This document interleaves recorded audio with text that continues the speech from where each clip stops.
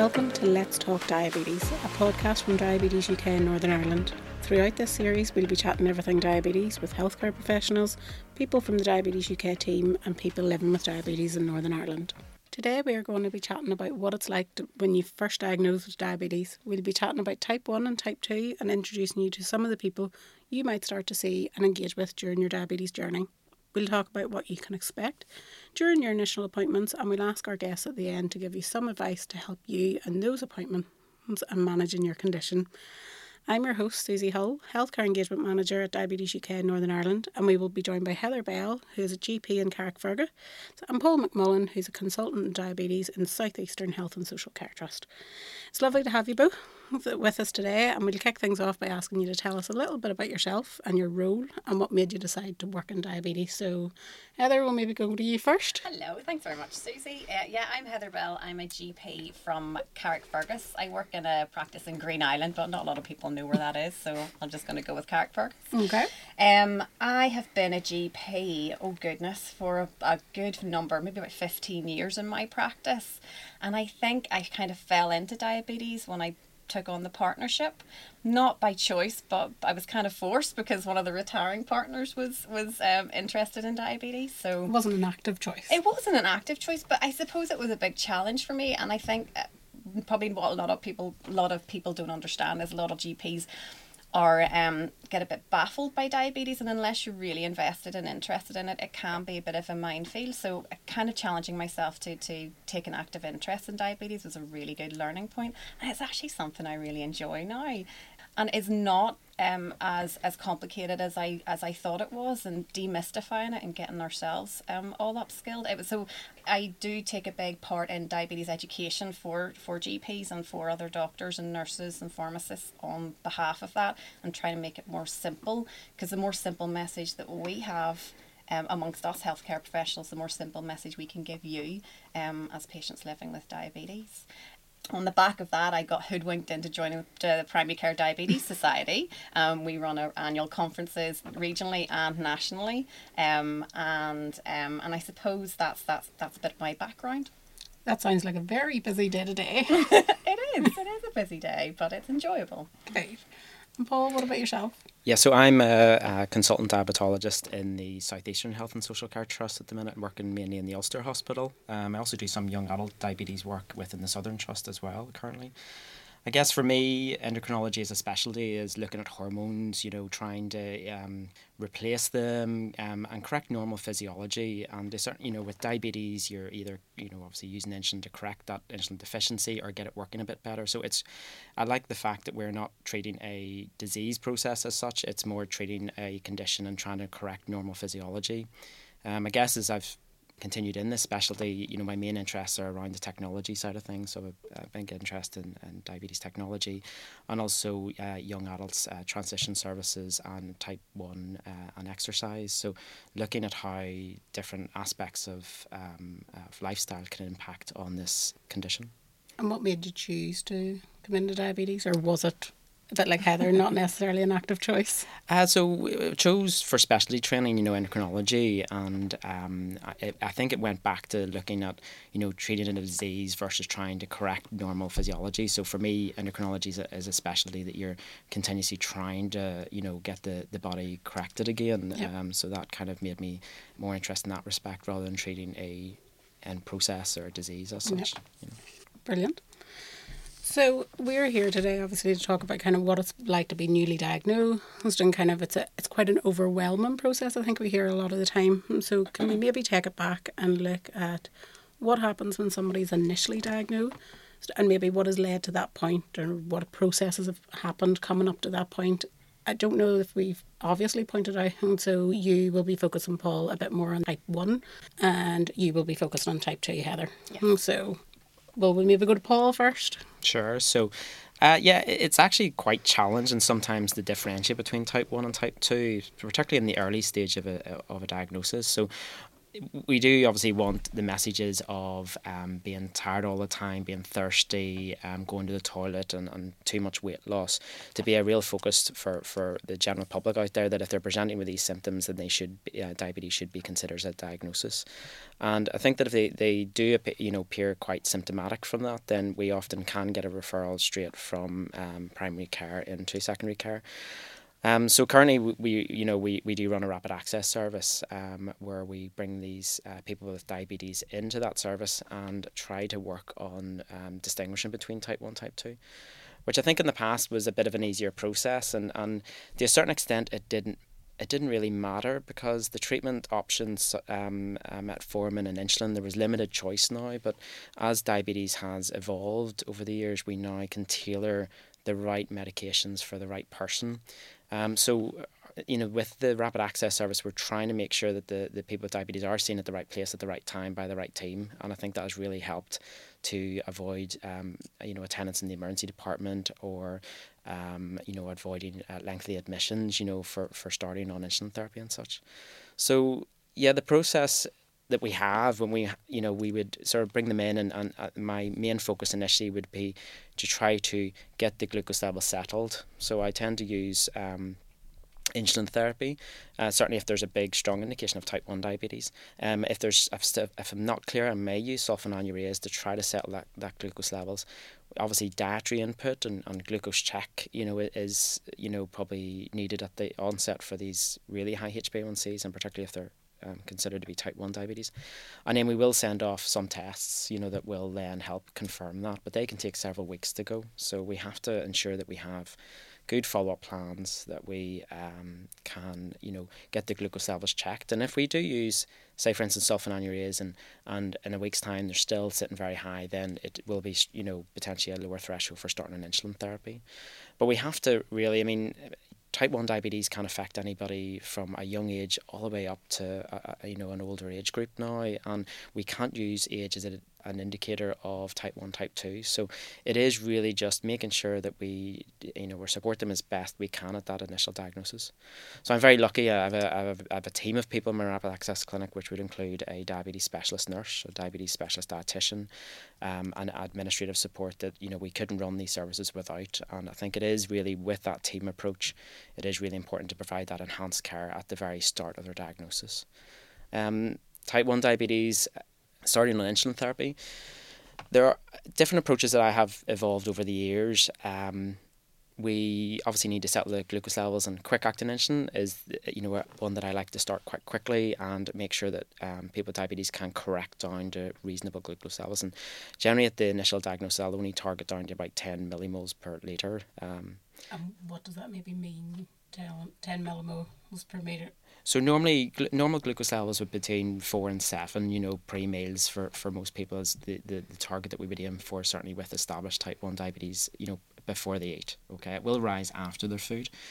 So you can see 10. This measurement, sorry to disturb you there, but the measurement, how does somebody get that? Yeah, so that's from a blood glucose meter. So Okay. They have to, initially we would use finger prick glucose testing, but they may advance on to sensor technology, as we get more information. That can be the major thing, can't it? When someone's diagnosed, that's their major fear is of needles and of pricking their fingers and injecting themselves, and that's such a big barrier, isn't it? Especially with even a young kid or with a new diagnosis, or a parent or a carer. It must be hard in the hospital trying to. The admissions probably must be more prolonged, just maybe to get a patient used to that or a carer used to that. Is that a big challenge? It is. There's a lot to get through, and the experience that we have is that when people come into hospital, the wards are so busy, and the food is very different from what we would recommend necessarily, or that the patient would potentially eat at home. So it's an arbitrary environment. So if we can avoid admission in any way, I think it's much better for the person with diabetes. But there is that fear of going home with all of this, and it is. a very, we get through quite a lot, and we have to tailor that, because you could go through too much and overwhelm the person with diabetes at a very early stage, which is what we don't want. So much support needed, isn't there? Yeah. And it's constant as well. I suppose in primary care we get the backup, the fallout from that. Someone's in hospital and they come out and they'll come to us, and it's just about knowing how to support each. And everybody's different. Some people hit the ground running and it's fine. But it's for me, it's the emotional support that's needed alongside all of that. I think probably for me, something coming to mind there as well is like the perception of diabetes coming into that process. Mm-hmm. So, some people may have some family experience around it. Some people might not have anything. And so how do you manage maybe a perception that is wrong? Or you mentioned about age there a while ago, Paul, and that like spectrum of age. People think that you can only have type 1 as a young person and type 2 as an older person. How do you manage those perceptions, or how do you get past them? Are they as big an issue? Yeah, initially when I see them in a rapid access service, I maybe not, unless it's very clearly a type 1 and very clearly type 2, we try not to focus on the diagnosis as much. We're trying to focus on the glucose levels, get them understanding what this means, how they can get it back down to normal, and ensure that they do have the right support. So we try to keep it very open-ended questions to make sure that we are dealing with what the person with diabetes really wants to hear about. So it is that emotional support is, as Heather highlighted there, is really important at the outset, and you do have to vary how you're talking, communicating with the person. And that's probably why your multidisciplinary team is so good. Your DSNs are amazing, but then also peer support from like DUK as well, and knowing where to find information. And I suppose everybody's going to have a fear. Whenever you mention diabetes to somebody, they might automatically think insulin or amputation or kidney failure. They'll go to the worst case scenario, and it's hard to assuage someone's fears 100%. And I think it's a journey, and that journey needs to be walked with our patients and with support of our peers, and maybe getting in contact with somebody who also has diabetes and finding out, do you know what, this is a condition that can be managed and can be dealt with, and is challenging and has its challenges. But hearing from somebody else is sometimes a lot different to hearing from your healthcare professional. Absolutely. Because we see all the worst case scenarios, but there's a lot of people who live with this condition and live with diabetes and live, and that's the big thing. And I suppose you have both mentioned their multidisciplinary teams, and I think an acronym there for MDT, just in case we use that in our conversations.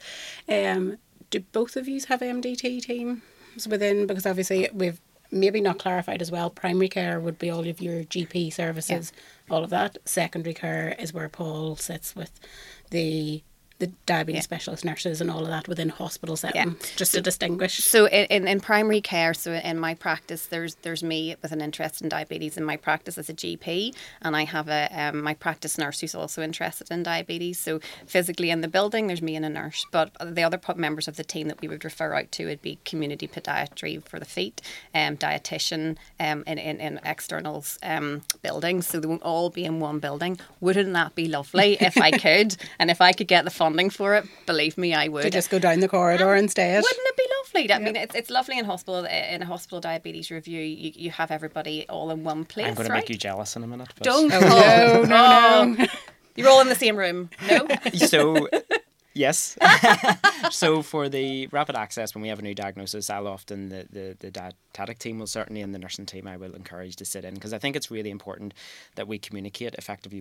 The messages have to be clear, and if we're all seeing them separately, sometimes those messages can, from my experience, can be a wee bit, hard, and it's very overwhelming for the person then, so we do try to make sure that we have that communication or a handover in front of the person that's there. I suppose it even helps with that like duplication, because as we mentioned at the beginning, it can be very overwhelming. It can be a lot of information that's given to the person at that time.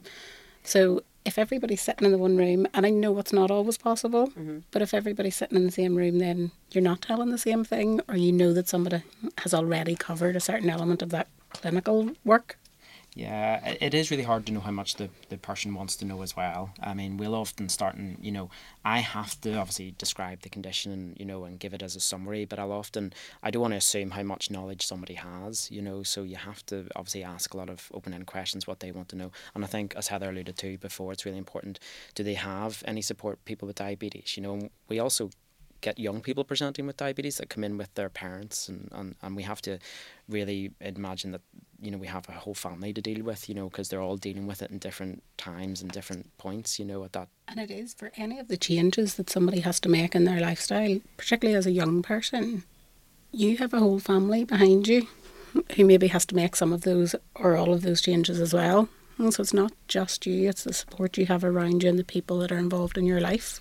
As healthcare professionals, we have an agenda in any consultation. We have a lot of information that we want to impart, but we need to take on board that I could be talking to you for 10 minutes about everything in my tick box I need sorted out. You're probably only going to come away from that consultation with 10% of what I've said, and that might not even include my name. Yeah.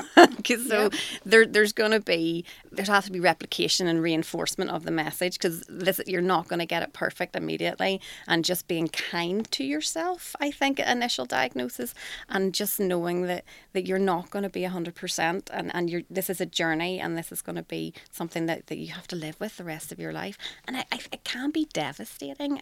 Of course it can be devastating. This is a life-changing event for your child, for yourself, for your family member. And I think, we could get bogged down in, because we're two doctors sitting in a room here in the medication side, but I think the most important thing is how you mentally deal with and accept this diagnosis and move forward. How do you recognise that? Because obviously you mentioned there about 10 minutes. We all know that GPs in particular, you get about 10, 15 minutes. Yeah. It's maybe in your appointment time. How do you manage to cover all of that? And you talk about replication. Susie, I don't. I feel every time. So in primary, it's nice to know that somebody else feels like they feel, because I'm overwhelmed too. Yeah, we hear that a lot from people with diabetes about that failure, and it's not failure. Yeah, it's managing your condition. Absolutely. I mean, so in primary care, we deal mostly with type 2 diabetes. So our patients who could be diet controlled or medication controlled, and if you're lucky, insulin controlled by your GP alone. Which is what we do in my practice, but we're just quite niche in our practice that we do that. So if you're diagnosed with diabetes in general practice, you might not have any symptoms of diabetes. You might be unaware of this, and it might be picked up opportunistically at your blood pressure check, at your cardiac review. So you haven't presented with diabetes, but you've been screened for it.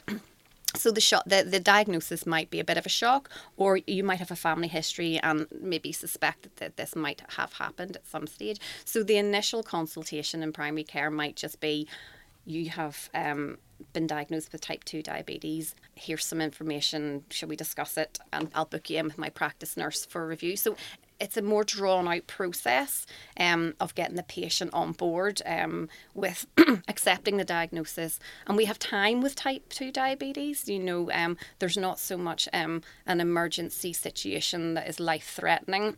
It's dietary modification, it's medicine modification, and for the most part we can relay that message over the course of weeks, several appointments, and 3 monthly, 6 monthly reviews as time goes on. You can take a lot more time in between different measures to see what works. We can. But then, as Paul would say, the distinction between type 1 and type 2 diabetes is sometimes a bit blurred now. We have a lot more younger people being diagnosed with type 2 diabetes and older people with type 1, and a bit of both. And so it can be a bit of a challenge for us to diagnose or distinguish between the two.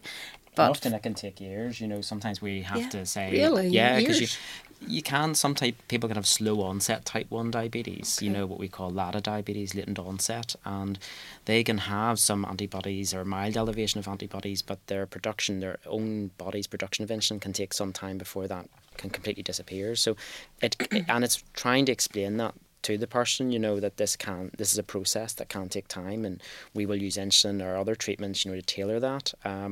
and evolve our diagnosis. I mean, one of the emergencies, we say can be diabetic ketoacidosis. This is a medical emergency that if someone, and people can present as a new presentation of type 1 diabetes and diabetic ketoacidosis, and they come in very, very sick. So again, all of this information is not the right time, you need to get this person stabilised in the hospital setting, and they need various drips of insulin and fluids to correct the condition. But it is just being able to then, enhance support, for that person, because they will go home on insulin therapy most likely. But even diabetes ketoacidosis, we have seen some type 2s, developing this, through stress on their body. And the other... How does that present, Paul? And maybe just to point out as well, you're using the full term, but within hospital settings, people may hear of DKA. So that's just the abbreviation, maybe for people who hear that thrown out within their trip to hospital. So, I mean, just to explain diabetic ketoacidosis is obviously we use glucose for energy. And if normally when you have an insulin's the key to getting that from the blood into the cells that need it.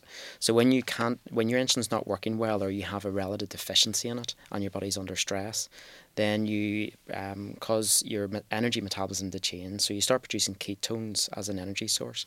And normally a small amount of ketones is okay, but in somebody who's insulin deficient or relative insulin deficiency, they can produce high amounts of ketones that can make them very sick. So if they're high glucose levels, they tend to present with dehydration, significant dehydration, very thirsty, and they can have, become quite sick. They're vomiting, their stomach doesn't process things as well, so they start vomiting. So certainly anybody with high glucose levels that's vomiting, or ketone levels that can be checked in primary care, and our primary care colleagues would often check that, when they first present, and would, obviously advise them to go to the emergency department if they are presenting with any risk of diabetic ketoacidosis. So yes, mainly from being, they're usually very unwell, very sick and they could have multiple precipitating causes, but with type 1 diabetes it can just be a new presentation is how they present with this condition. I think the message is definitely getting out there about early diagnosis. A lot of parents will phone me with my child has been running to the toilet a lot, very, very thirsty, losing weight, very tired, and even if that doesn't end up being that they have diabetes, we would get frequent phone calls from worried parents with these particular symptoms, and that's so important because the message is definitely getting out there.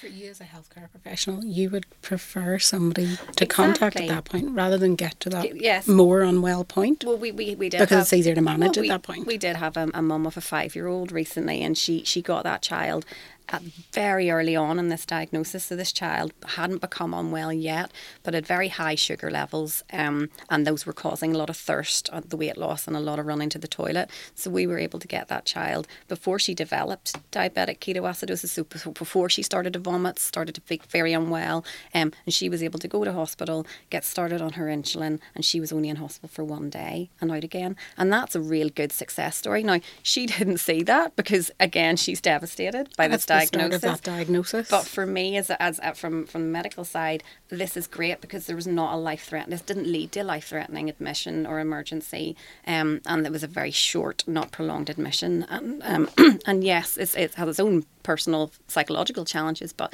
from a medical side, it was so good to see that that's happening. And the same with adults, and it's just getting that message across. Let's diagnose this early. And I suppose for us within Diabetes UK, we also hear of the importance of other roles.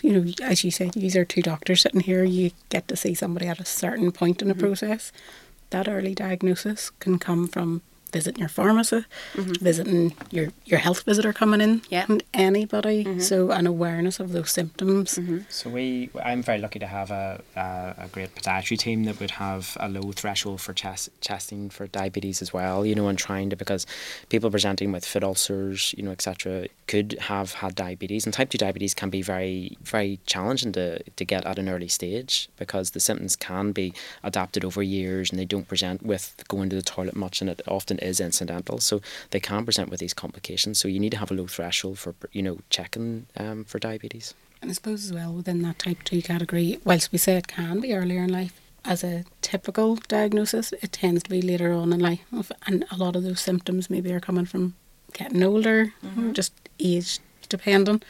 changes. Very non-specific. Yeah. Tired all the time can just be stressed at work, so people just think I'm just burnt out, from work, but actually they haven't really thought about the other symptoms that are there, Yeah, but if you're if you're really tired, you should be sleeping through the night and not getting up to maybe go to the toilet and things. There would be maybe other signs. I would probably say a large proportion of my type 2 diabetes diagnoses come from screening at our hypertension blood pressure clinics, at our cardiac clinics. So these are our higher risk patients, because cardiovascular disease is such a high risk in our patients with diabetes, and it's important to screen for that. So not all the time do our patients with diabetes have the symptoms and come to me and present me with the diagnosis. I sometimes just find it.